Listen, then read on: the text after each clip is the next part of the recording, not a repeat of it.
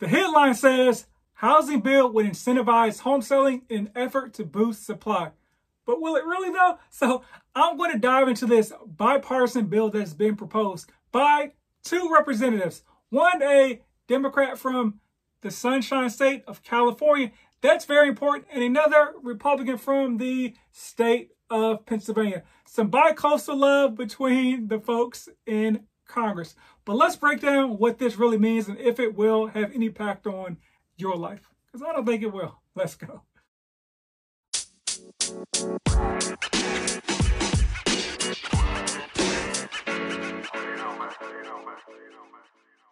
Welcome back to House Rich, the first time homebuyer show where we help millennials figure out how in the world do I buy my first home.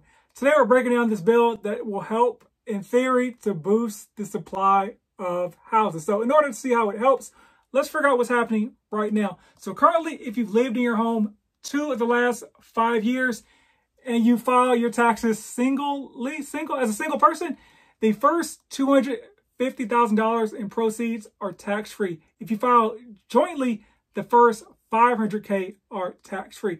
Now, what this bill will do will raise that ceiling. So now, if you file singly as a single person, that ceiling will go to $500K. And now, if you file jointly, that ceiling will go to $1 million, right? So to me, it's a great thing, right? And so I don't know if it's great, but it's a good thing. Let's say it's good. And I think it's better than nothing, and it may get some folks off the bench in order to sell their home. But as I pointed out, I think it's very important that this bill was introduced in California by a guy named Jimmy Panetta, because this to me goes to show that local elections matter. Because this guy's like, hey, my constituents, their median home price is probably like $500,000, $600,000. So this could be a big boost to them, those folks in my community. It's a bill they're introducing to Congress, right? Because the taxes are federal, so it has to work for the whole United States of America. And then the other gentleman, the Republican, Mike Kelly out of Pennsylvania, hopped on board as well. So this bill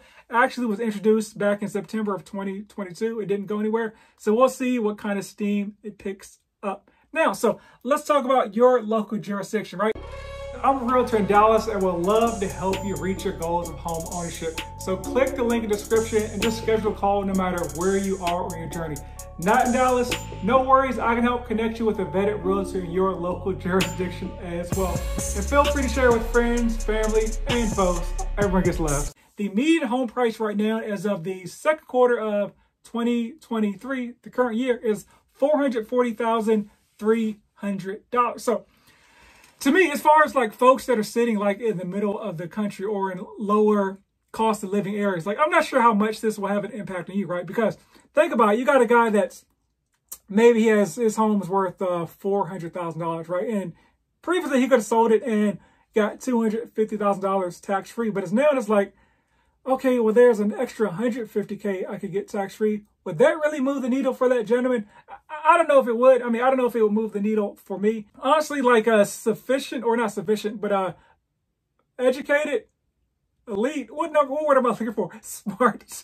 I'll think of the word a little bit later, but sophisticated is what I was looking for. Sophisticated investors, they use something called a 1031 exchange anyways, meaning that you can sell any type of like property, an investment property, and you can roll the proceeds of those sales right into another property. So for example, if you have an investment property and it's somehow free and clear and it's worth $750,000, and you sell the home and get a $750,000 profit, you roll those $750,000 right into another property tax-free. I don't think it'll move the needle that much, but I think it's an important step to put in place. Like they always say, how do you eat an elephant? One bite at a time. You're probably not going to finish eating the elephant, but you take one bite here, maybe somebody comes in and takes another bite, and that's how you kind of get to the crux of the issue. So in order to solve this housing crisis, which I don't think will be solved, but let's slow down the impact that high home prices are having on the average American. So big shout out to Representative Panetta and Representative Kelly for at least coming together to try to